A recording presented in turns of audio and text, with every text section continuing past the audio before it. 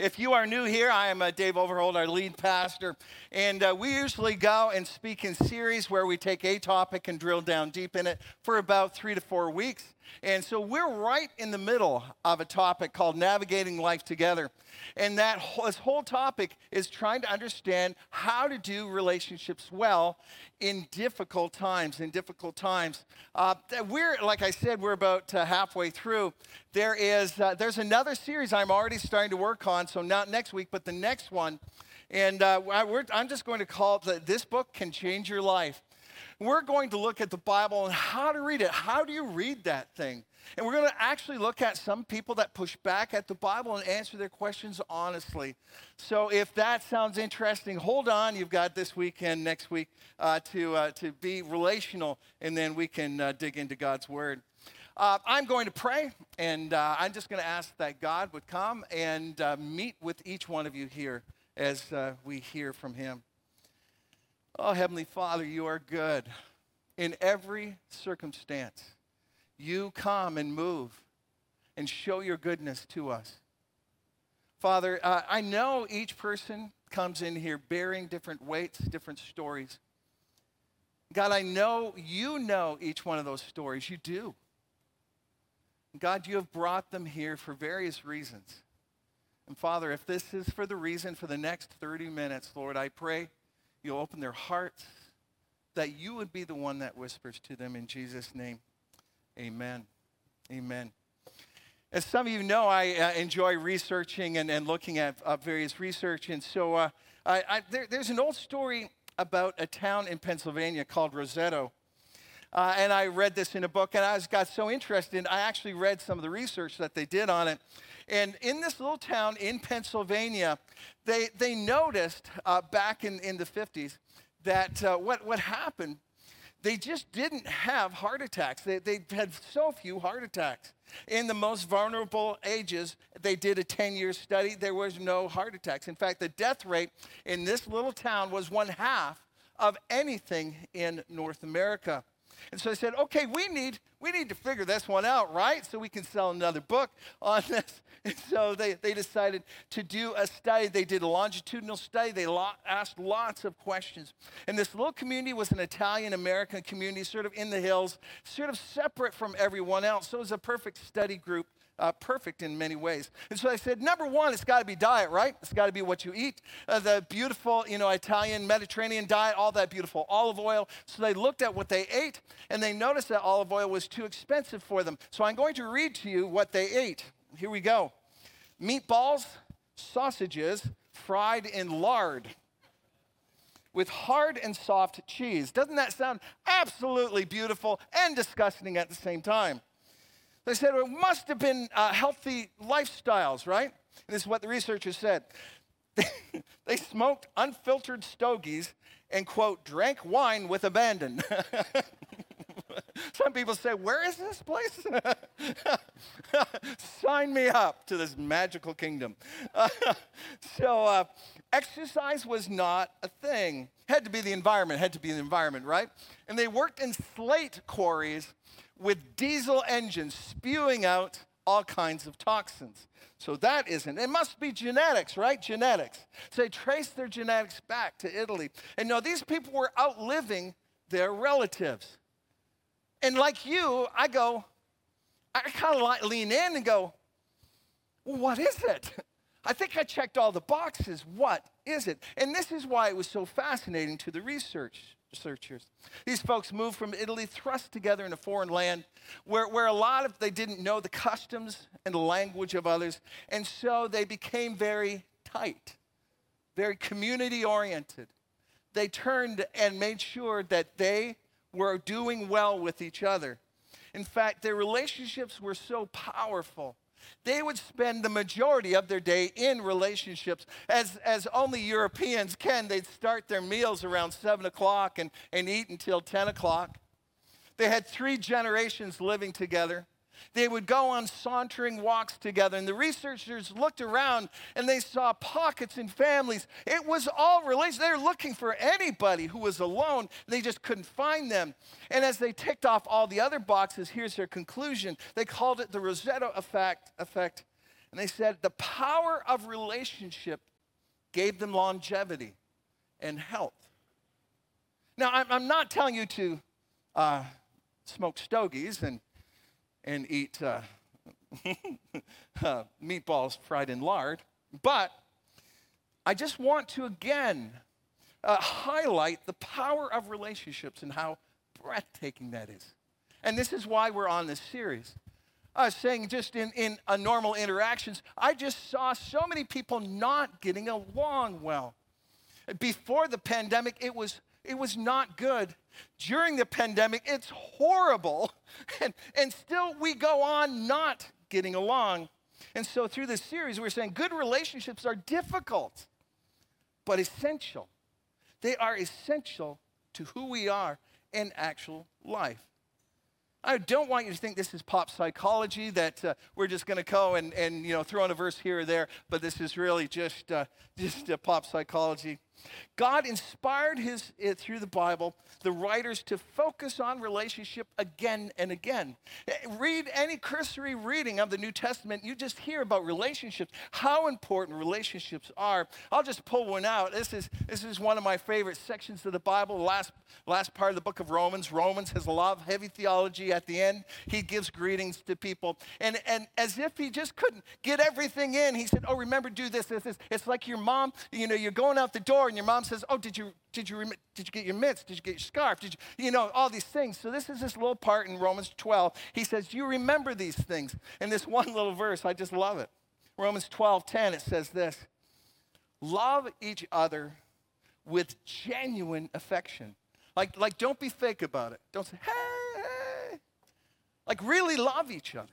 In the community of Christ, there should be this deep, genuine love for each other.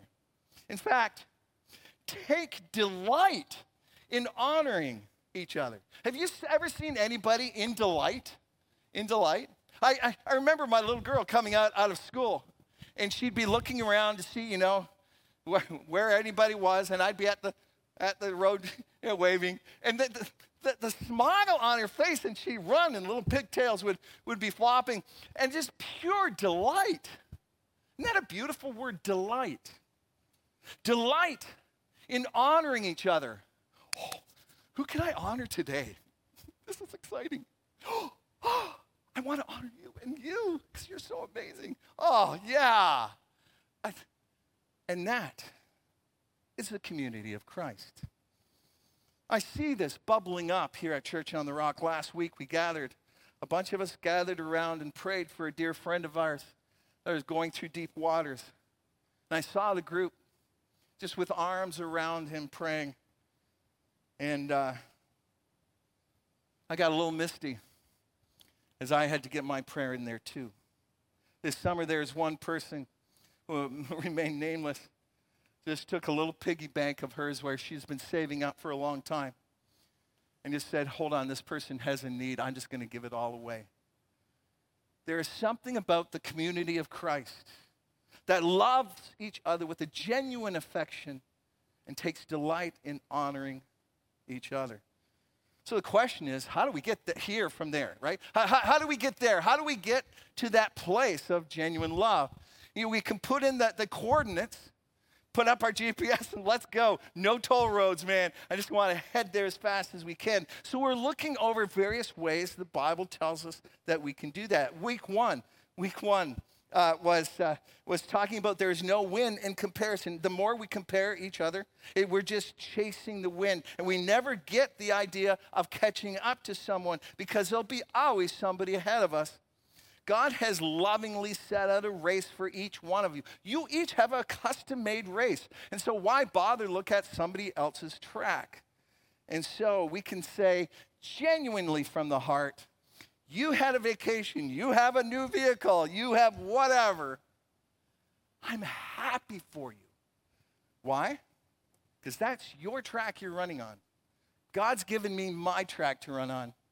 And it's a good thing. Week number 2, we hit this little verse in God's word. It says, love covers over a multitude of sins.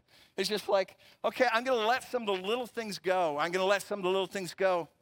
And I picked up this phrase from Andy Stanley, and I just loved how he talked about it. He said, as Christians, we need to underreact. In other words, instead of going, we're going to underreact, but we're going to do it overly so. We're going to underreact.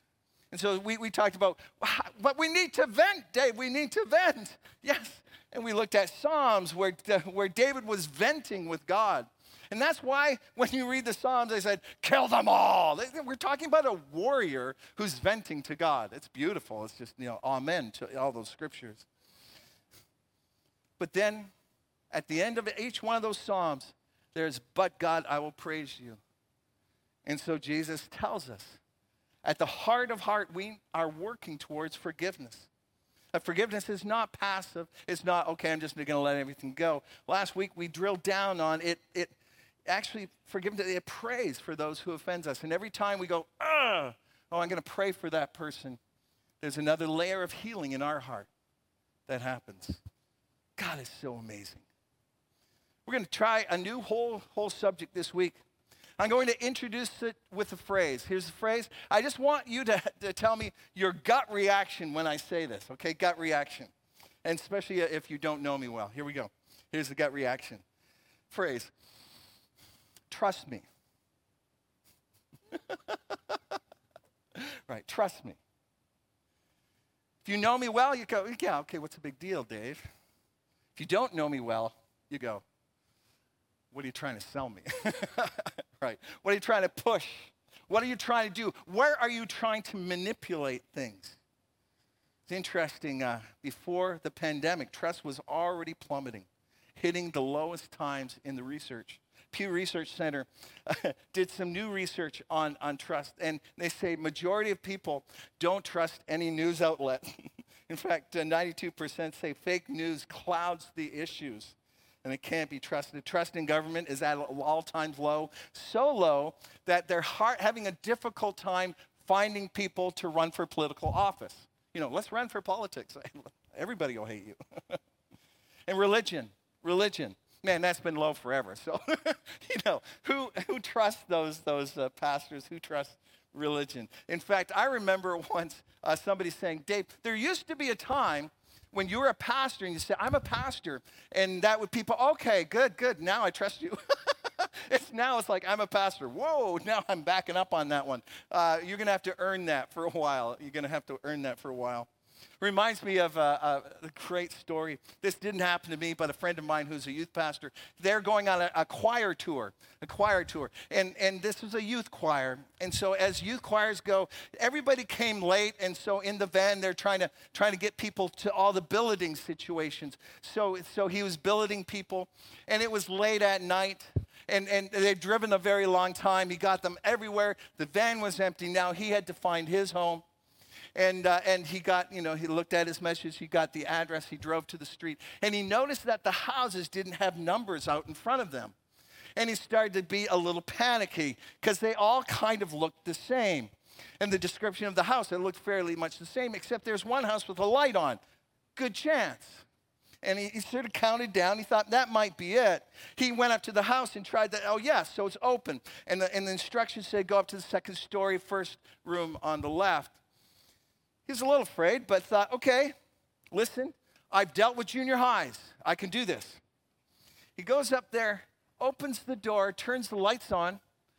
Yeah, there's a woman in there that started to scream. He said at that moment, he realized that was the wrong house for some reason.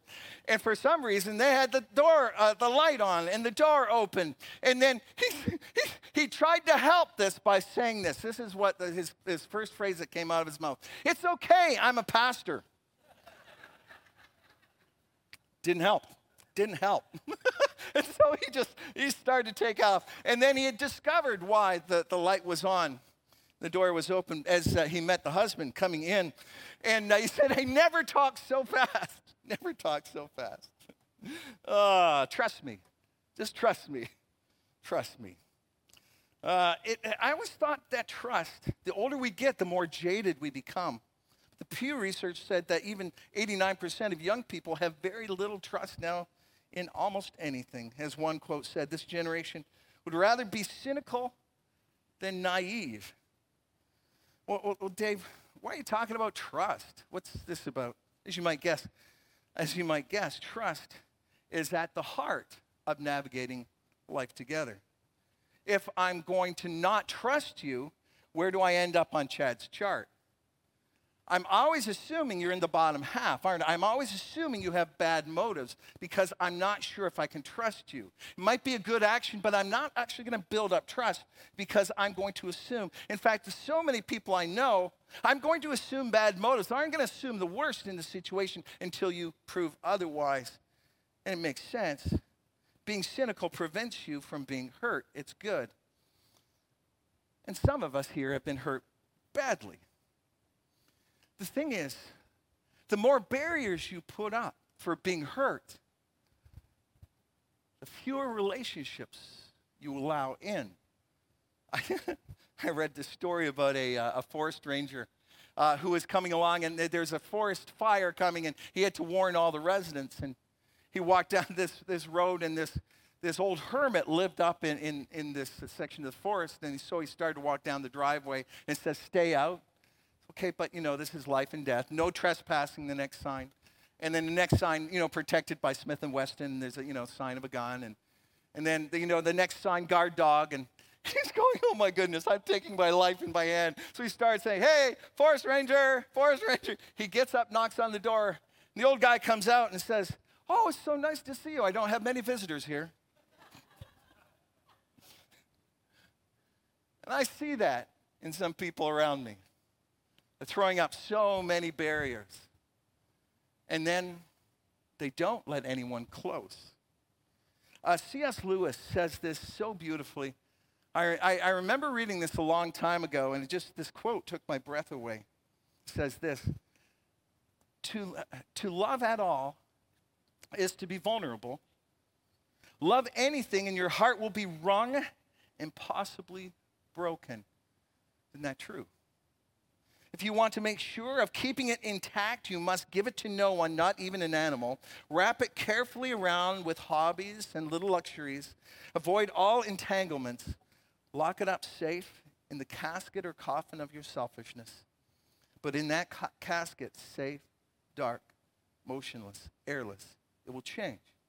It will not be broken. It will become unbreakable, impenetrable, irredeemable. To love is to be vulnerable.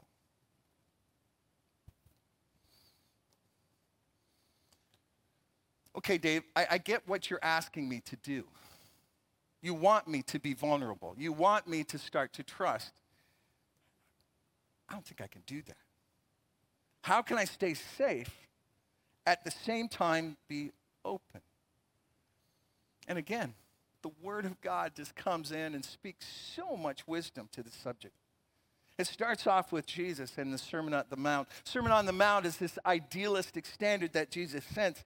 And he says in Matthew 7, 1-2, "Do not judge, or you too will be judged." That's a sweeping statement, and we're going to dig down into the details of that later. But it says, "Do not judge, or you too will be judged. For in the same way you judge others, you will be judged. In the same measure you use to others, it will be measured to you." And this is a huge comfort to those people who cross the line and do things that are outside of what the people they love want them to do, or even in their own heart they know they should do. And they'll say, what is, don't judge me, right? The Bible says, don't judge me. You can't judge me. You can't judge me. But it almost feels impossible if you've been hurt by somebody deeply and have your nose rubbed in it when they say, don't judge me. When you say, but hold on, that was wrong. How is that possible, Dave? How is that possible? How can we live a life without judging people? Like, didn't Jesus judge people? Even the woman caught in adultery. There's a great story of that. And Kyle talked about that last summer. How all the people were going to pick up stones, right, and stone her. And he said, no. And basically, he said, you can't judge her. But then as she turned to leave, what does he say? He turns to her and says, stop sinning. Wow, wasn't that kind of judging? How does this all work out? Well, let's take a little bit deeper look at judging. If a judge, picture in your head, a judge, they do two things. They sentence, this is how many years you're going to go to jail. And they before that, there's the trial, and they make decisions. In fact, there's two Greek words about that, both in the Greek that sort of separate out that word judging that we only have one word for in the English. But judge, first of all, hands down sentences. So I believe when Jesus asks us not to judge, he says, listen, don't hand down a sentence. Don't take vengeance. Don't say, okay, well, you did this. I'm going to do that. It's not that judging is wrong. God gets to be the judge. Imagine standing in the courtroom and somebody is seeing a trial and somebody, the gavel is about to go down or whatever, and you say, hold on, no, I think you should give him 2 years. Somebody else, no, give him 5 years. Yeah, no, give him life. What would you say? It's not your job. You're not the judge. You don't get to pass sentences. This is seen nowhere clearer than a biblical story in the life of Joseph. You know the Technicolor Dreamcoat one? That one? Where he was beat mercilessly by his brothers, had the mental torture of hearing they're going to kill him. He was sold as a slave. He was trapped and falsely accused. He was forgotten in jail. Does he have real reasons to be bitter? Yes. Was there significant hurt? Yes. Was he faking it? No. That was horrible. I can't imagine anyone going through anything more horrible than in my circle of friends. Well, eventually his family finds him in Egypt as number 2 ruler. He saves them from famine. His father passes away, and at the end of the story, as they're burying his father, all the brothers, the light goes on and said, hold on, he didn't wreak revenge on us because Dad was alive. And so they run to him and lie to him, like a bold-faced lie, and this is what they say. Hey, Dad didn't want you to kill us. He told us that. Yeah, didn't he? Yeah, he told us that. Don't hurt us. And you can almost hear the pause, right? And the Bible says, and then they all fell on their faces and said this, we'll be your slaves. We sold you into slaves. You got a whole bunch, we'll be your slaves. Just don't kill us. It's one of the most beautiful sections in the scriptures. I'm going to read it to you in Genesis chapter 50. This is what Joseph says. Genesis 50, 19 to 21. But Joseph said to them, don't be afraid. Am I in the place of God? Am I in the place of God? Just so we can remember that one, all right? Can we all say that together? Am I in the place of God? Okay, here we go. 1, 2, 3. Am I in the place of God? It's not like no one is going to judge you. No, we have a judge. No, he will judge. And I think that should make us all go, gulp. But I'm not him. You intended me harm. I love the honesty with that. Oh, forget it. It's okay. No problem. No, you actually intended me harm. This isn't shoving things under the rug. This is not passing things over. This is like, oh, it's all good. Yeah, we're still friends. No, you intended me harm. Let's be honest about this.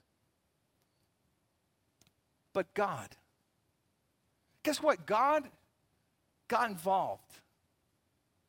God got involved. The judging thing, I'm not sure when he's going to do that, how he's going to do that. I'm going to leave that up to him.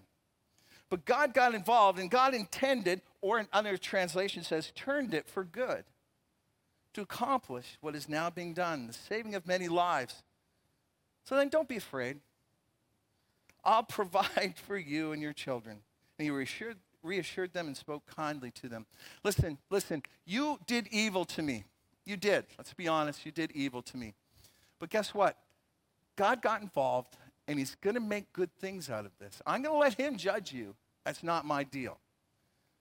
So we can be okay. We can be okay. Sure, if you're an authority, if you're government, parents, bosses, certainly there are times when we are asked, even biblically, as parents, to tell our kids to have a timeout. This is all allowed. But unless you have that role, it's not my job. It's not my job. Judges also gather information. Judges gather information where judges hear both sides of arguments. In fact, they might hear 2, 3, 4 sides of an argument. I can't tell you how many people I've talked to where they said, Dave, this person, they're evil. Do you know what they did? Whoa, okay. I guess you're going to tell me anyway. And they go, blah, blah, blah, blah. And they tell me what they did, right? And it might be a broken relationship, and they've talked to one side, right? You know what's in the back of my mind? I'm gracious. So I don't often say, but in the back of my mind going, there's another side, I'm sure of that one. There's 2 sides, 3 sides, sometimes 4. In fact, the Bible tells us in Proverbs 18:17, the first to plead their case seems right until another comes and examines it. And so sometimes internally, sometimes I actually sit down and talk to somebody and go, they're so evil and they did this and everybody should know. Do you really want to search this all out? Do you want to talk to the other person and the other person? You should probably talk to this person too. And you should weigh all the, you should get, I think there's about 10 conversations you should have. And then after you have a conversation with that person, you have to go and check it out with that person. You probably should get them together and in the same room talk to them. Do you want to do that? No? Okay. Sometimes we gather information so we can make our own opinion quickly. Certainly news outlets do that as we negotiate contracts out in the spheres and everybody's trying to use public opinion and we hear half stories. But somehow, again, the Word of God tells us something about what we should be doing as we judge others. 1 Corinthians 4:5 says, therefore, do not go on passing judgment before the time. Before what time? But wait until the Lord comes, who will both bring to light the things hidden in darkness and disclose, there it is, the motives of people's hearts. Listen, you know the Chad's chart thing? We don't know if they're good motives or bad motives, do we? All we see is the actions part. We really see just the action part. And we assume bad motives. Or we assume good motives. There are motives that only God can see. We can guess. We don't know.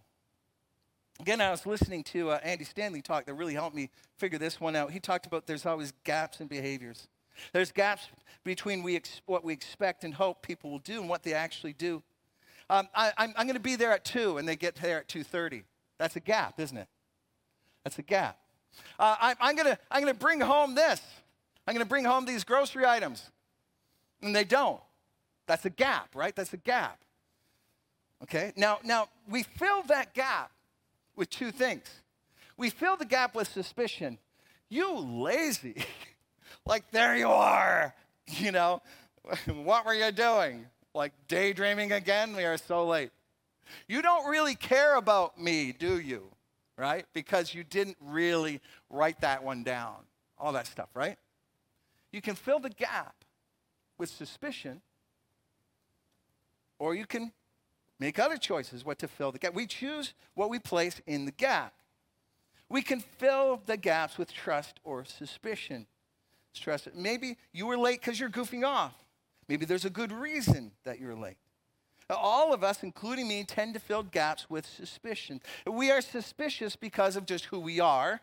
Some of us are suspicious because of our nature, our home we grew up in, past experiences, because we've been betrayed. We're also suspicious just because of what we see. They've been late for 3 meetings. This is a pattern. This is not something that's new. This is something happening again and again. They're just that kind of person.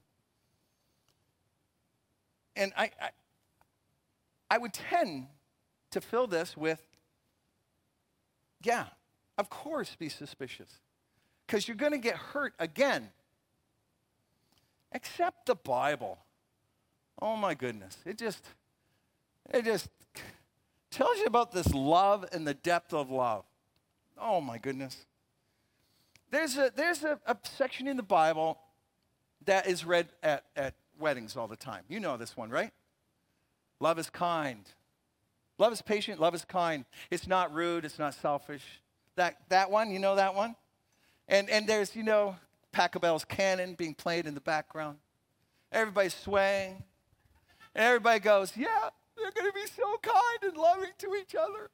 And I'm right there. I'm within breathing distance of them. And they're looking at each other. I'm going, oh, God bless you.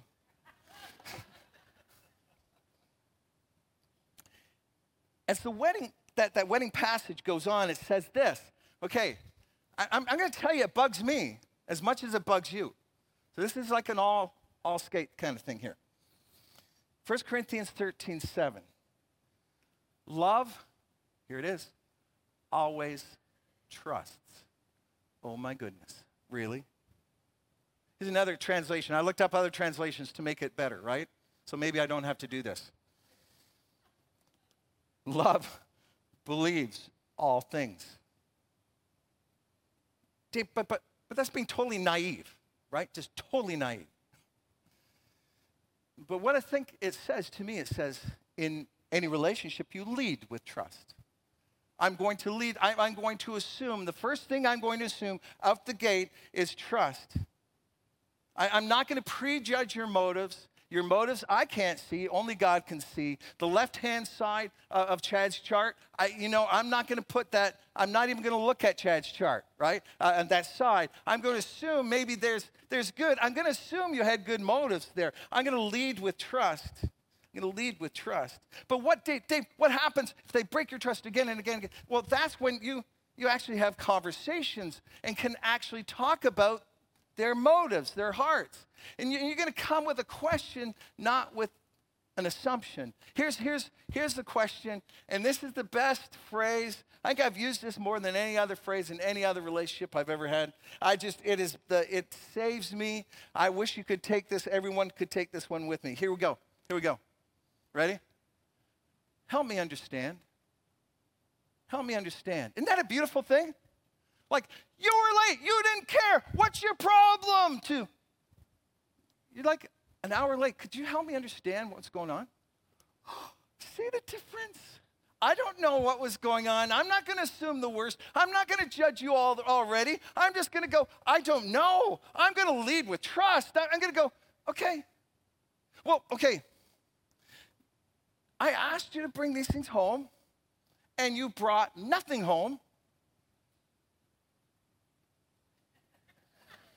You're allowed to do that.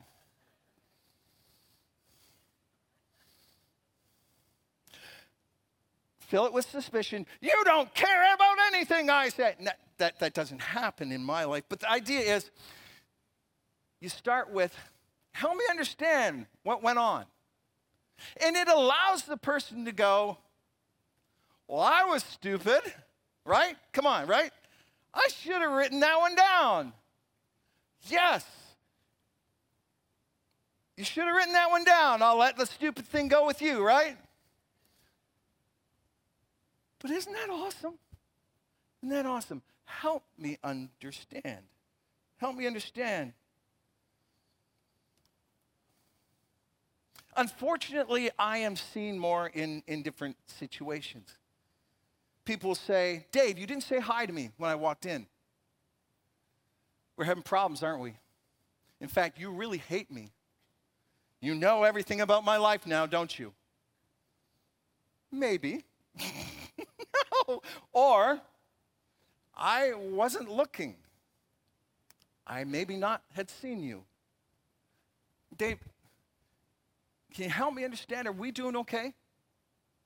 Because when I've come in and it doesn't seem like you actually reach out and say hi. Are we doing, I need to understand, are we okay? Oh yeah, we're great. Or, you know what? To tell you the truth, there are some things that have been bugging me. I haven't had the guts to talk to you about it. Can we grab a coffee? Isn't that awesome? Help me understand what's going on. Dave, you didn't get back to me. You just didn't get back to me. Notice I'm using all these things on me. Oh, man, I guess I'm not really that important, am I? Or, Dave, I've emailed you a couple times. Are we doing okay? Like, you didn't get back to me. Maybe the email got lost, right? I'm going to assume the worst. I'm going to lead with trust. I'm going to lead with love. And that, wouldn't you want to have relationships where love leads the way? And it just makes it so much easier to you to say, I'm an idiot. I was thinking about that one. I should have. And that's what the Christian community should be. Isn't the Bible awesome? I'm just putting that out there. When there's a gap, I will choose to lead with trust. When trust is eroded, I'll come to you directly. As a side benefit, it just stops gossiping. It stops people talking about other people. It just is good. And may I say this message is not about gossiping, but if you're not a part of the problem, not a part of the solution, you should stop talking about it. Is that a little harsh? Yeah, maybe. You're not part of the problem, not part of the solution, not really your deal.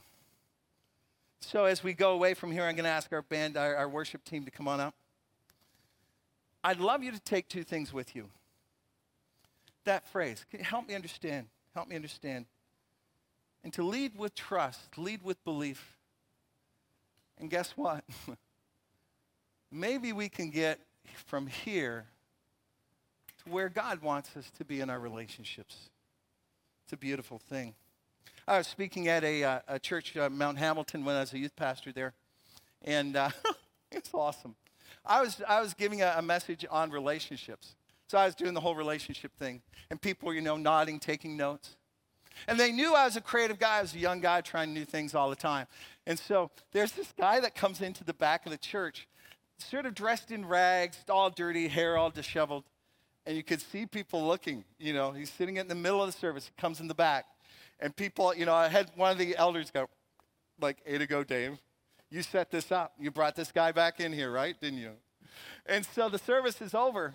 And everybody just mobs this guy and showing love to him. They hug him and they offer. He had about three offers to go out to eat that day. It was amazing, so much love. And one of the guys came up, "Okay, who'd you get to go and do that, Dave? You brought somebody in to do that, didn't you?" I go, "No, he just showed up." And you could tell, a church person, "Ah!" As if that was a bad thing to do. But I looked and said, it's awesome when you lead with love, isn't it? Just assume good things. Just assume good things and ask. I sat down beside the guy, and he said, "This is the friendliest church I've ever been to." I said, "Yeah, it is. Anything I can do to help you?" And he said, "I grew up at this church. I just wanted to see what it was like again." All right. Well, I'm here for another 20 minutes cleaning up, and if you would like prayer for anything, I'd love to pray for you. It was a good thing. If you are new here, I just want you to know a little bit about our tradition. We usually have some worship songs now. This is a time for you to connect with God. This is a time for you to listen to the message again in light of what God might whisper to you. If you're on your way to God, if you're not religious, just look at the words as they go down the screen. These are actually kind of prayers that we sing to God. And if you want to try, you can pray some of those in your own heart. So one of them is that you came to my rescue. It's such a beautiful song. So thank you, God, for coming to my rescue.